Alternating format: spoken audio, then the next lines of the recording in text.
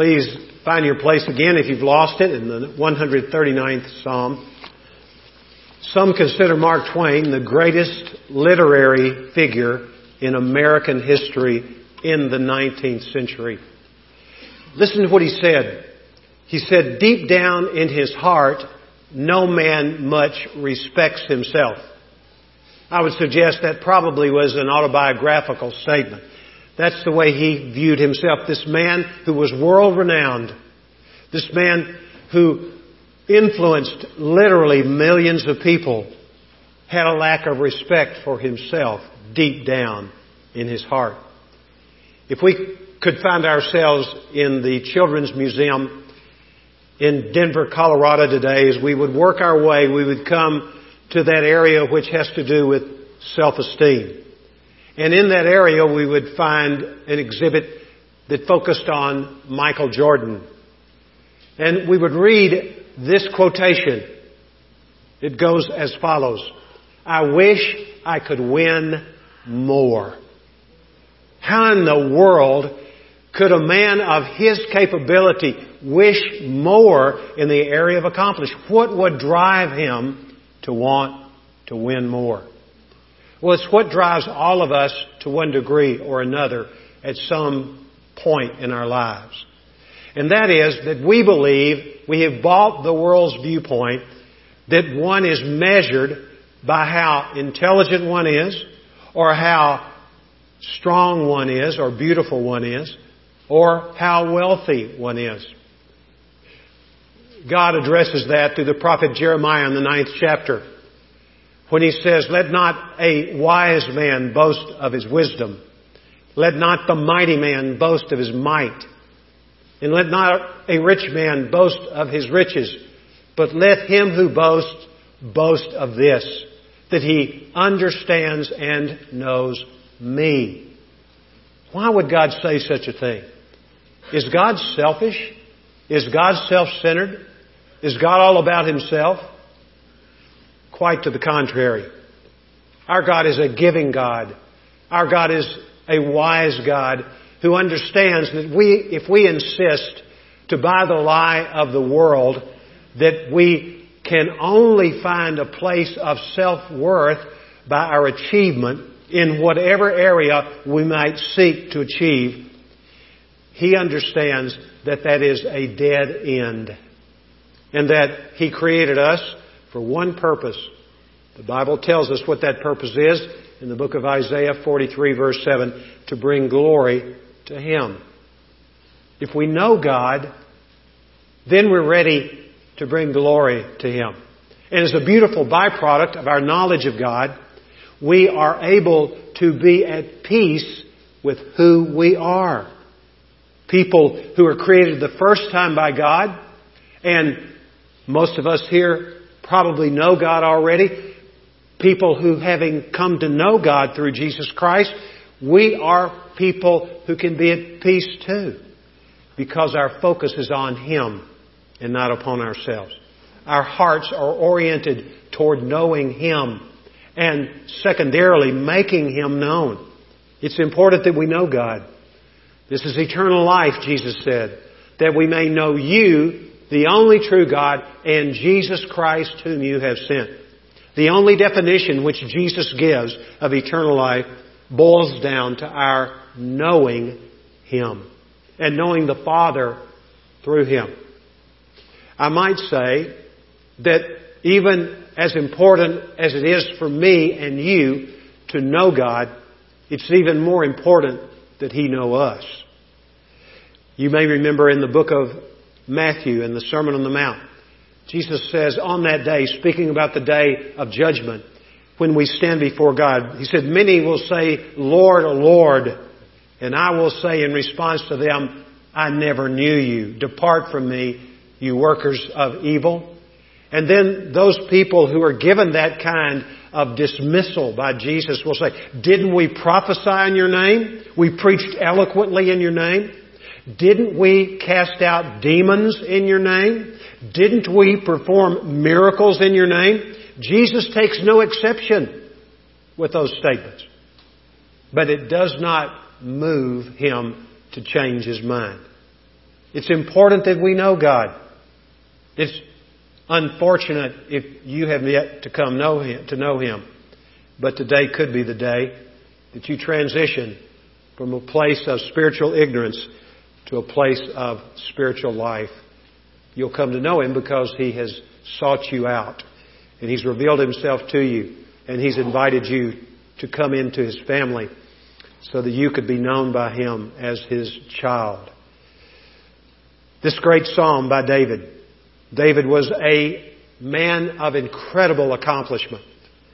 He was a warrior poet. It's rare that warriors are poets. It's rare even more so when poets are warriors.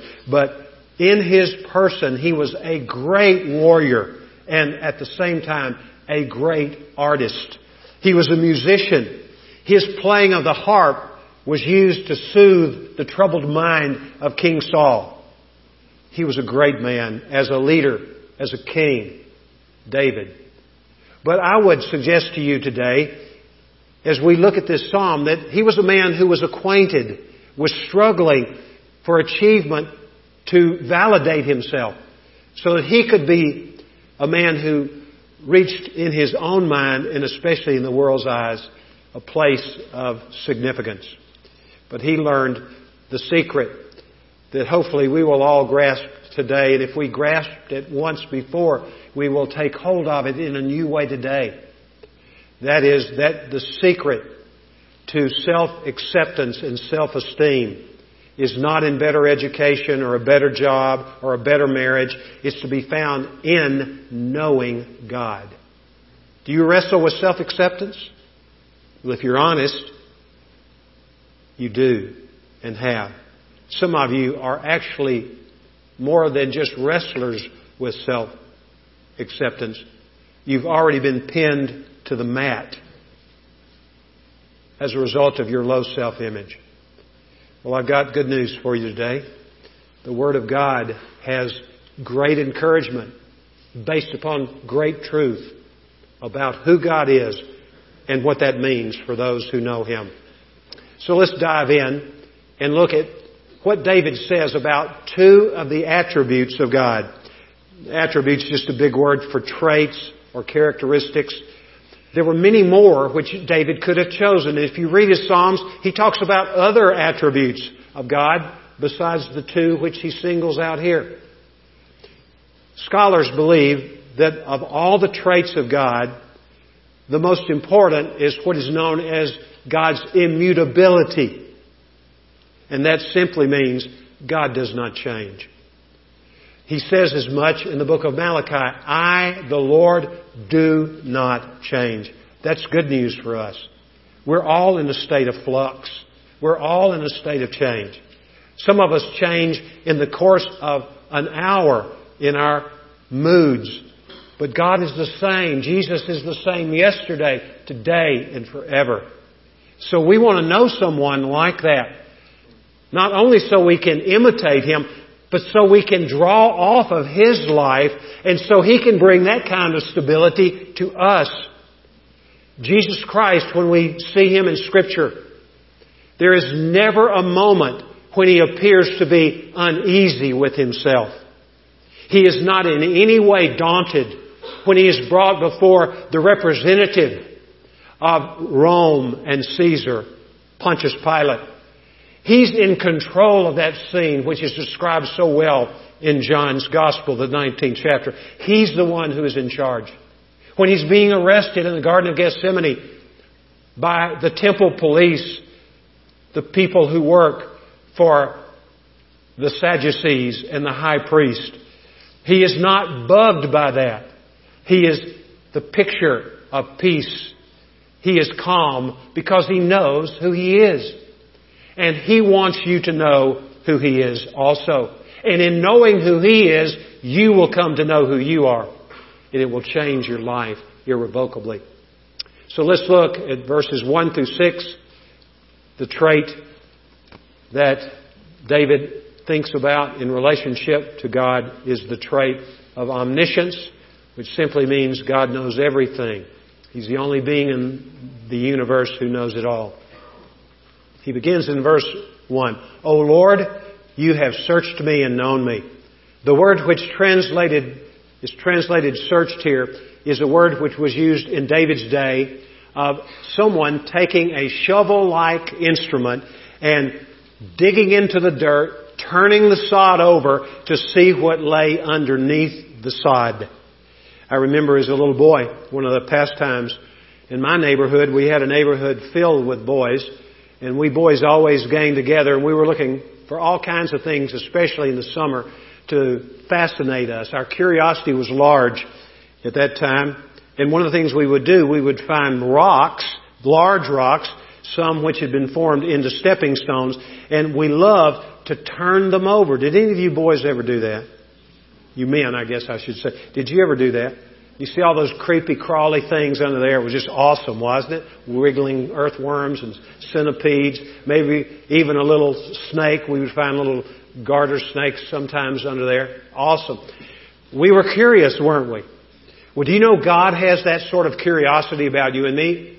We know He's all-knowing, but He's not just interested in us in a passing way. Look at what David writes about Him in the second part of verse 3. And you are intimately acquainted with all our ways. He wants to know everything there is about you and me. His interest is not the detached interest that a scientist looking at a piece of protoplasm under a microscope might have about that piece of tissue or material. It is an intimate interest. And He's knowledgeable about what is on our outside being. The things that we let other people see about us. Look at verse 2. You know when I sit down and when I rise. Now glance down the page to verse 3. You scrutinize my path in my lying down. The Lord knows everything about my external behavior. He knows every move I make before I make such a move. And then He knows those things that are not visible to your eye in my life, and those things in your life which are invisible, that are not visible to others. You know, there are things in my life that I'm glad nobody else knows besides the Lord. Not that I'm eager to secret myself away and not reveal myself to other people, but because there are sometimes these thoughts that are not good thoughts in my head. And the Lord knows those. Look at what He says in the second part of verse 2.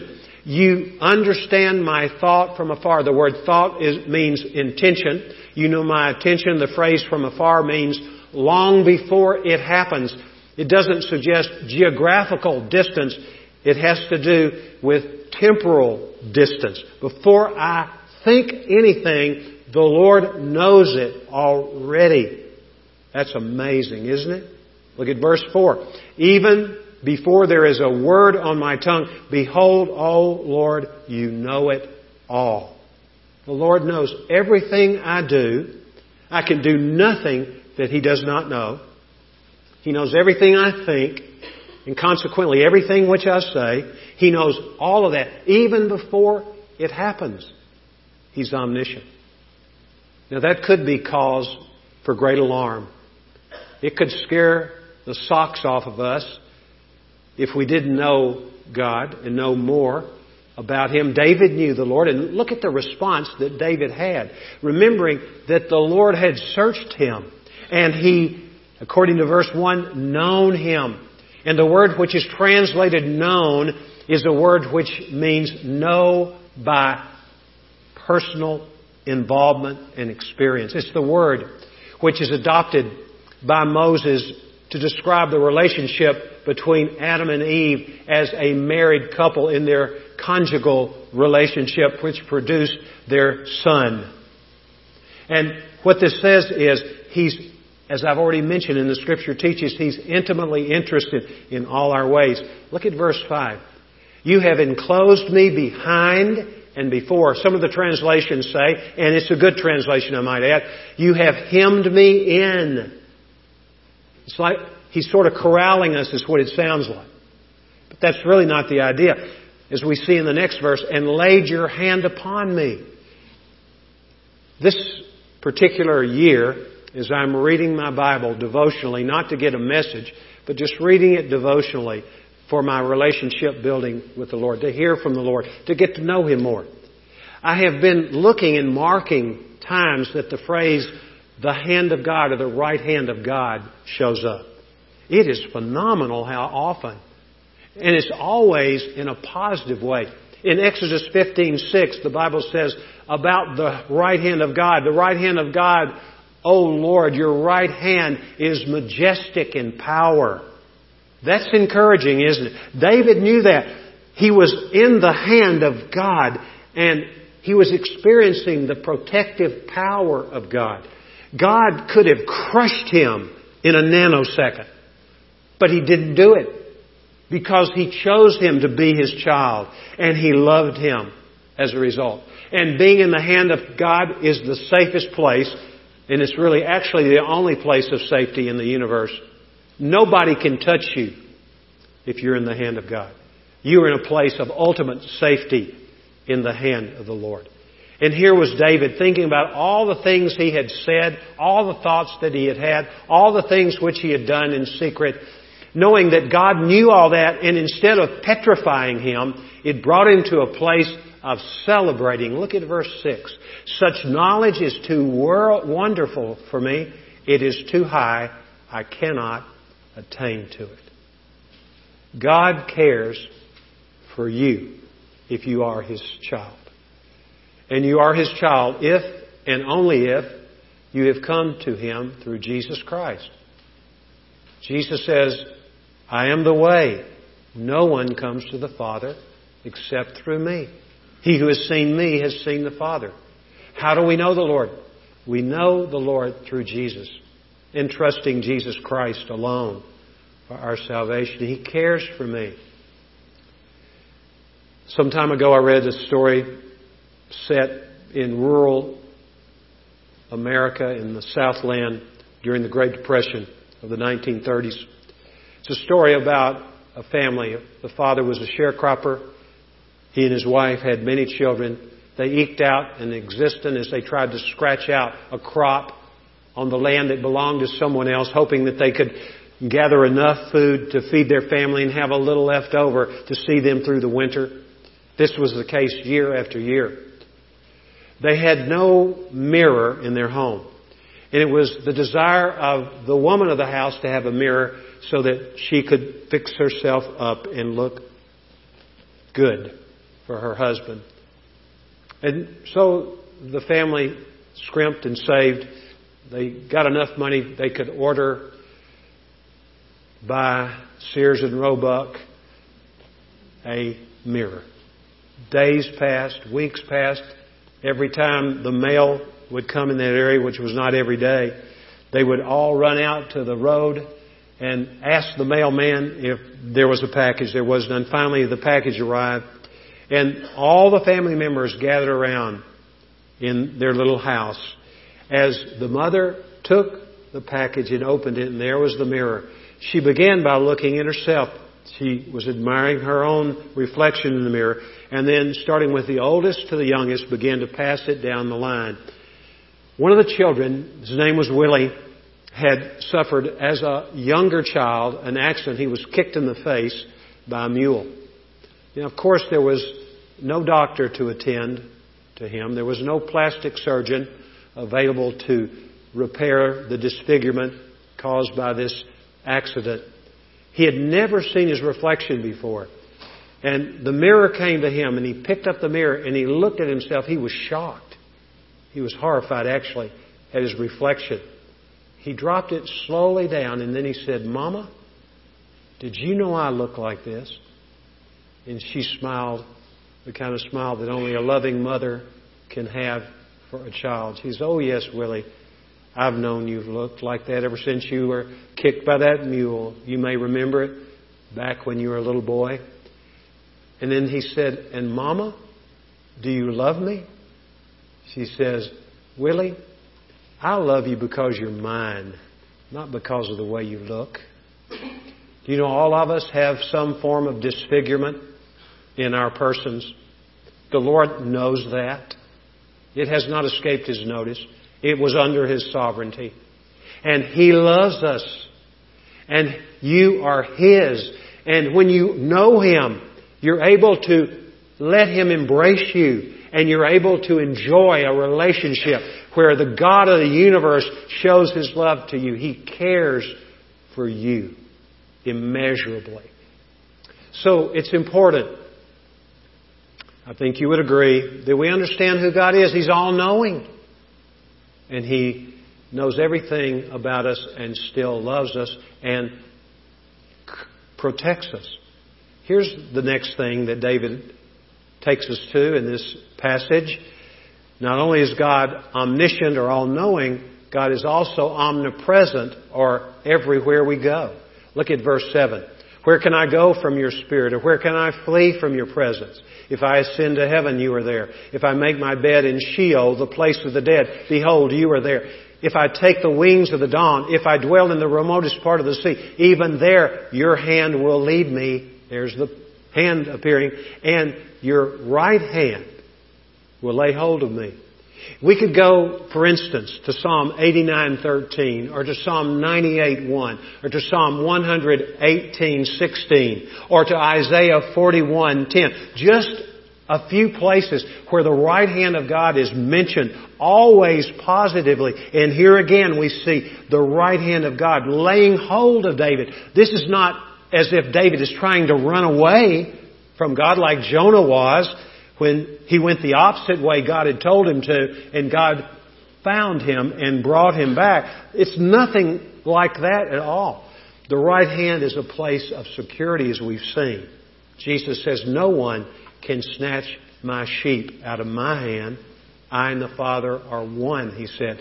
We are in concert with each other, working with each other to protect those whom we have love for, who know us and whom we know. Verse 11, if I say, surely the darkness will overwhelm me, and the light around me will be night, even the darkness is not dark to you, and the night is as bright as the day. Darkness and light are alike to you, Lord. The word which is translated will overwhelm in verse 11. If I say, surely the darkness will overwhelm me, literally translates the Hebrew word which means bruise. Surely the darkness will bruise me. What's that all about? Have you ever had an experience of darkness where you felt bruised by the darkness? I'm not talking about physical darkness now. I'm talking about psychological darkness. Have you ever been depressed? Some of you have. Some of you are. Well, look, this truth about the Lord, that He's ever present in His children's lives, is critically important for overcoming when we're low, when we're down. He's there. This is reminiscent of what had happened in the children of Israel's experience when they were being dislodged from the grip of Pharaoh in Egypt after over 400 years of enslavement. And the ninth of the 10 plagues which God used to dislodge them and set them free was a darkness which came over the face of the land of Egypt, a darkness which could be felt. As I've thought about that, I see a relationship between what happened in the ninth plague and what we see David speaking of hundreds of years later. Here's what the Scripture says about that plague in the 10th chapter of Exodus. It talks about how this darkness did indeed come over all the households of Egypt. And the result was they could not see one another and they could not move from the houses where they lived. Is that a picture of depression? If you've been depressed, you understand. You can't see anybody else. You're fixed on yourself and your problem. It's part of the disease, isn't it? And then secondly, you can't get up and go. If we were to take testimonies this morning and people were being vulnerable, real, If I were to ask for a show of hands, how many of you have wakened one morning and you just didn't get out of bed? It was not because you were tired, you were depressed. You were pinned to the mattress by your depression. Well, that's a picture. But here's what's neat about this story. In that chapter 10 of Exodus, the Bible says, "But in the dwellings of the sons of Israel, there was light." Why was there light there? It's because God was with them. The Bible says in the book of 1 John chapter 1, God is light, and in Him there is no darkness at all. The Lord's with you. This is the uniform truth of the Bible. The Lord is with you. Do not fear, God says through Isaiah the prophet. I am with you. Do not anxiously look about you. I am your God. God brings light. He is light. And He's come to indwell us. If we know Him, He lives in us. And we have light. Remember this. The next time you feel down, go to this passage of Scripture. Say, Lord, I believe what you say. The darkness is bruising me, and the light around me is night. But even the darkness is not dark to you, O Lord, and the night is as bright as the day. Darkness and light are alike to you, Lord. He's with us. Any situation you find yourself in, the Lord is with you. If you know Him, He says, I am near to you in your trouble. Amazing, isn't it? God does care for us. Listen to what Randy Alcorn wrote in his book. He says, God has seen us at our worst and still loves us. No skeletons will fall out of our closets in heaven. God won't say, if I had known that about you, I wouldn't have let you in. He knows everything about you, friend. Everything. You have to come to Him in humility and acknowledge that you need Him. You're a sinner. And that is all He wants to hear from you. And saying, Lord, I want to be your child. He'll say, all right, come on in. Give your life to me and come on in. And I'll never leave you. I'll never forsake you. God has a far tighter grip on you and me than we have on Him. He will not let us go. Now, when we come to know God, attitudes change. Instead of trying to fake it, or trying to impress other people, or even impress God, trying to build up points with God so that we might make it into heaven, when we know His love for us and that He chooses us, He came looking for us in the person of Jesus Christ, and He has given us knowledge of Himself, and consequently we have eternal life if we have trusted in Him for it, and not in ourselves, not in our works. Then attitude changes occur. We see this in David. Look at verse 14. We're going to skip 13 and come back to it. Look at what he says. I will give thanks to you, for I am fearfully and wonderfully made. Wow. This dude was not lacking self-esteem, was he? He's like a rooster. You know, the cock of the walk, wasn't he? Look at him, man. But that's not quite true. Look at what he goes on to say. Wonderful are your works, and my soul knows it very well. He was simply stating what is true, that he was fearfully and wonderfully made. And now let's look at what that meant. Look at verse 13. He was fearfully and wonderfully made in his temperament. Verse 13, for you did form my inward parts. The word translated inward parts is the word kidneys in Hebrew, and that reflects what the Hebrew mind thought about where the seat of the emotions are. They're in the kidneys. So God formed you temperamentally. There are people here today who are very outgoing and wish you could put a lid on it every once in a while. Right? Anybody like that? We hope you learn soon. All right? And then there are people who are just painfully shy. And they so wish that they could be a little more outgoing. Now look. Proper self-esteem will help you move in a good direction from one extreme to a Christ-likeness. Who knew when it was proper to be outgoing, and who knew when it was proper to be shy and retiring. But this is what's important for you and me to understand. When the genetic code was punched in, when your father and mother contributed to the formation of one cell that eventuated in trillions of cells before you came out of your mother's womb, the good news is that that code was His idea. If you're introverted, it was God's idea.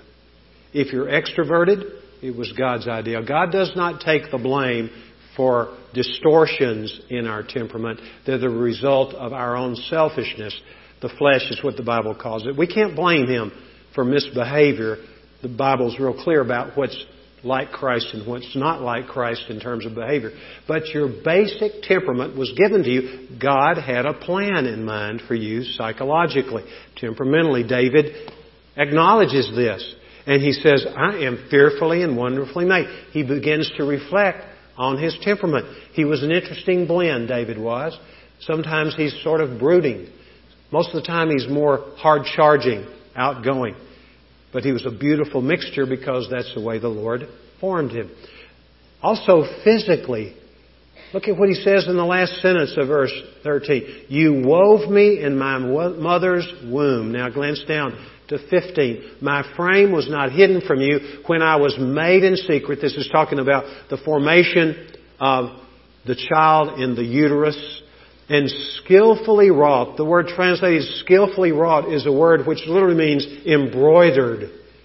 That speaks of the exquisiteness of God's handiwork in your physical formation in the depths of the earth.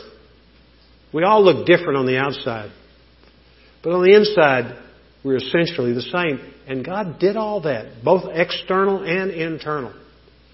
Now, has anyone here wished you were a little taller or a little shorter? I can't imagine wishing I were shorter. Not because I'm that short. I'm just a little above average in height. But I remember I so wanted to be 6 feet tall. And I would measure about every 6 hours when I was a teenager. I'd measure. And I got to 5'11". I think I'm going to make it. My grandfather on my mother's side is 6'4". My father's 6'1". I'm going to make it. I never made it. I made it to 5'11 and a half, and I was disappointed. I never made it. And I actually would lie to people. They say, how tall are you? I'm 6 feet tall. Under my breath, I said, with shoes on. You know? Now I'm not even 5'11 and a half. I'm afraid to measure now. I wanted to measure then. I don't even want to measure. I'm shrinking away. It's unbelievable. But probably you're like that. Or have been, about something physical. Some of you wish you had different color hair, different texture hair. Some say, I just wish I had some hair. I'm beginning to understand that myself, you know. Well, you know, the Lord made you that way. Revel in your hair. If it's too curly, I can't understand these women who have curly hair and they want to spend 3 hours a day straightening it out. It is beautiful. Curly hair is awesome. It's beautiful. Save yourself some time, ladies.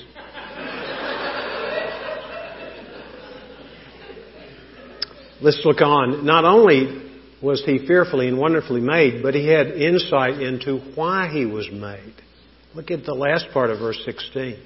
And in your book they were all written, the days that were ordained for me, when as yet there was not one of them.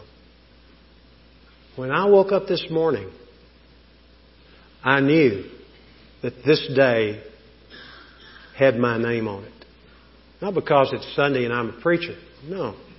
It's because I am a child of God. My name is written in the Lamb's Book of Life. And there is detail every day. This does wonders for you and me if we understand it and we know who has written that day out for us. Remember what God said to Jeremiah before he'd ever preached a sermon or written a word in what is the longest book in the Bible. I know there are books which have a lot more chapters, has more words than any other book in the Bible, the prophet Jeremiah. He said, before I formed you in your mother's womb, I knew you. And by implication, when we put it together with this, everything was written out. Look, God has something for you and me to do every day of our lives. What a joy to have that kind of relationship and to have that kind of purpose.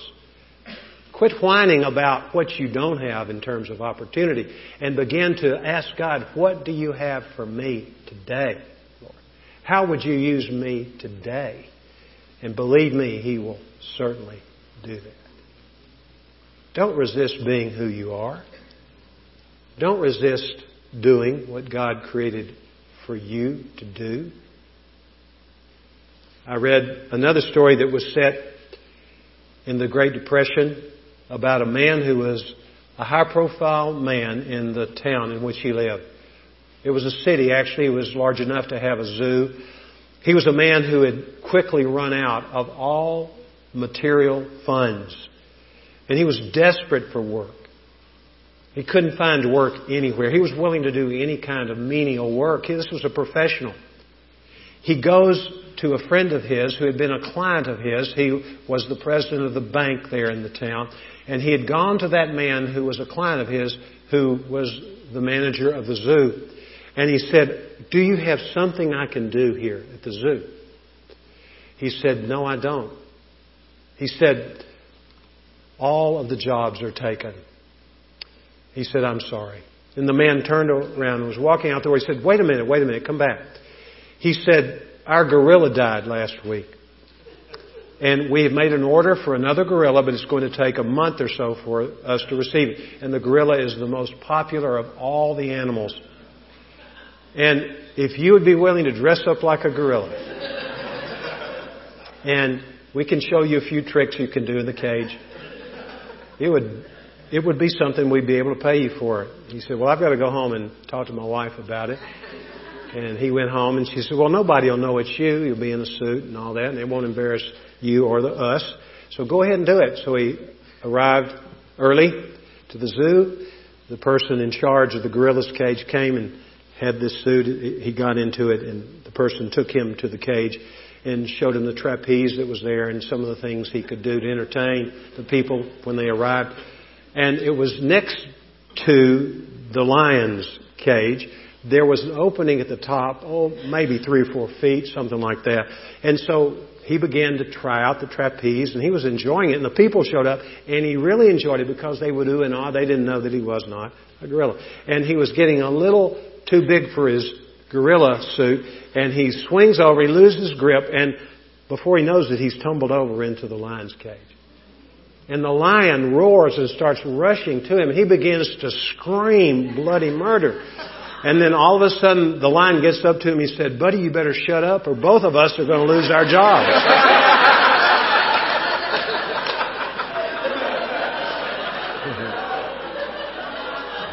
Okay. You must not resist being who you are. God created you, and He has something for you to do that nobody else can do. Viktor Frankl, a man who endured incredible suffering. He was in Auschwitz for several years.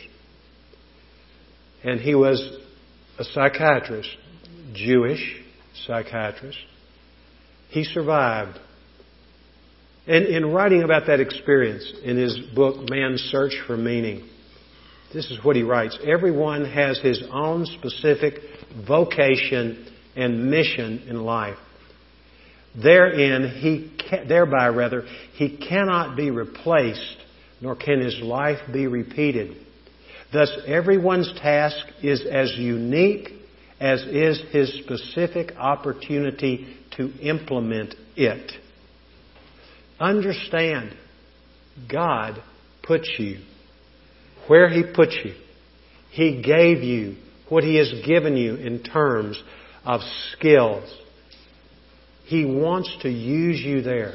Do not resist being who you are or doing what He has called you to do. Look at verses 17 and 18. How precious also are your thoughts toward me would be a better translation, O God. How vast is the sum of them. If I should count them, they would outnumber the sand. When I awake, I am still with you. What's He saying? Lord, you think about me and your thoughts are immeasurable.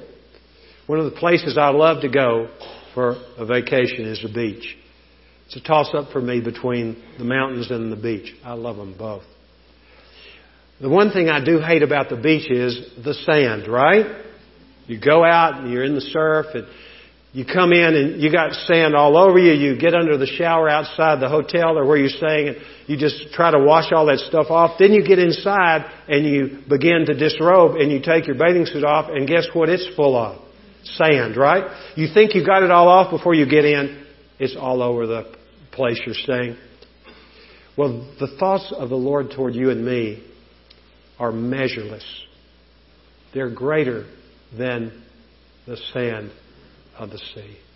Another picture of God's interest in us.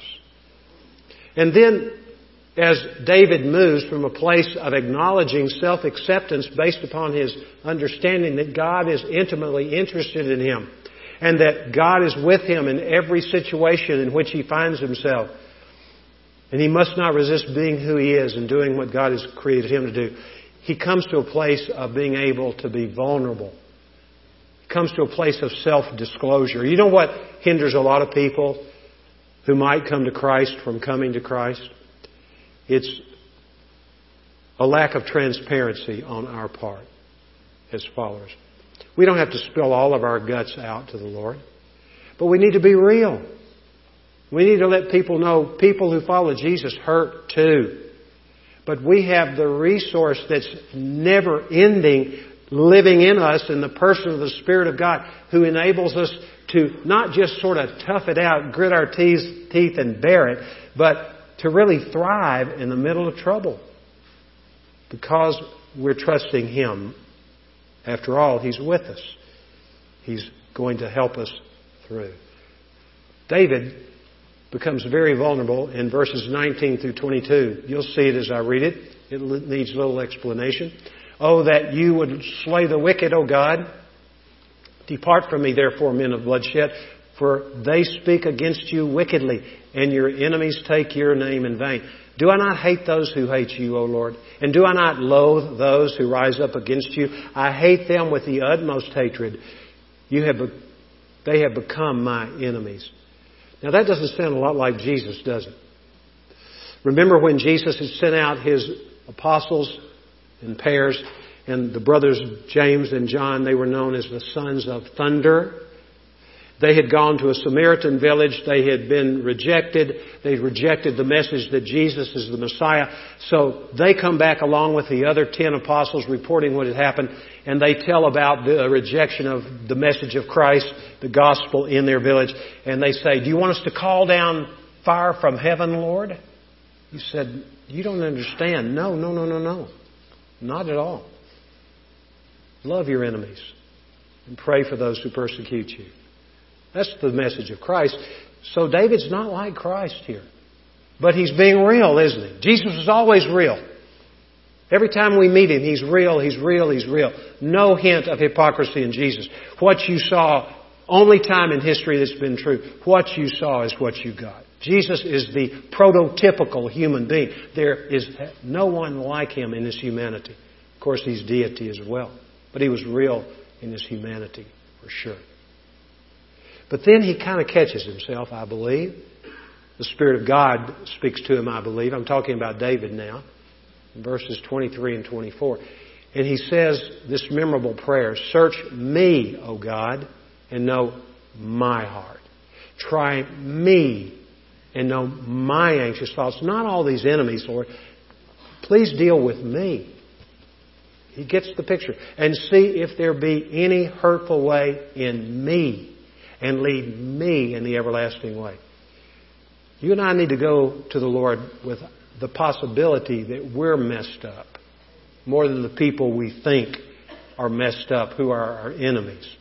Take a good look at yourself. And you can afford to do that. In fact, you can stand it. Some of us, we just can't stand to take an honest look at ourselves because we're afraid of what we will find inside. But remember, God knows it all anyway. And He has called you out of darkness into His marvelous light to be His children, to love you. And He wants you to get rid of those things which are hindering you. And the means by which He does that, His Spirit searches us and knows us. And those things come to the surface of our consciousness, and we do what we are supposed to do with them. We confess them, and we put them behind us and ask the Lord for forgiveness and ask God to empower us not to go there anymore, to be real. Jesus came to make God known to us. And He is the embodiment of life. And He wants that life for you and for me. Would you bow your head? Have you received Jesus in your life? Have you really let Him in? Have you listened to Him as He's spoken to you, calling you out of a life of self-dependence to a life of Christ-centeredness? Have you done that in your life? Would you dare, if you haven't done that, would you dare this morning, in the quietness of your heart, just to say, Lord, I'm tired of fighting this fight in my own strength. I'm tired of keeping up fronts. Lord, I want to be real with you so I can be real with other people. Please, Lord, deliver me from my low self-acceptance and self-esteem because of who you are. Help me, Lord, to know that my identity is in you. Thank you, Lord. If you have known the Lord before and you've forgotten these things, if you ever knew them to begin with that we've looked at today, would you simply say, Lord, I'm here to tell you, I want to be real with you and real with others. And Lord, I'd like to be useful to you. Would you use me, Lord? Thank you, Lord. We ask this in Jesus' name. Amen. Amen. God bless you. Hope you have a great week.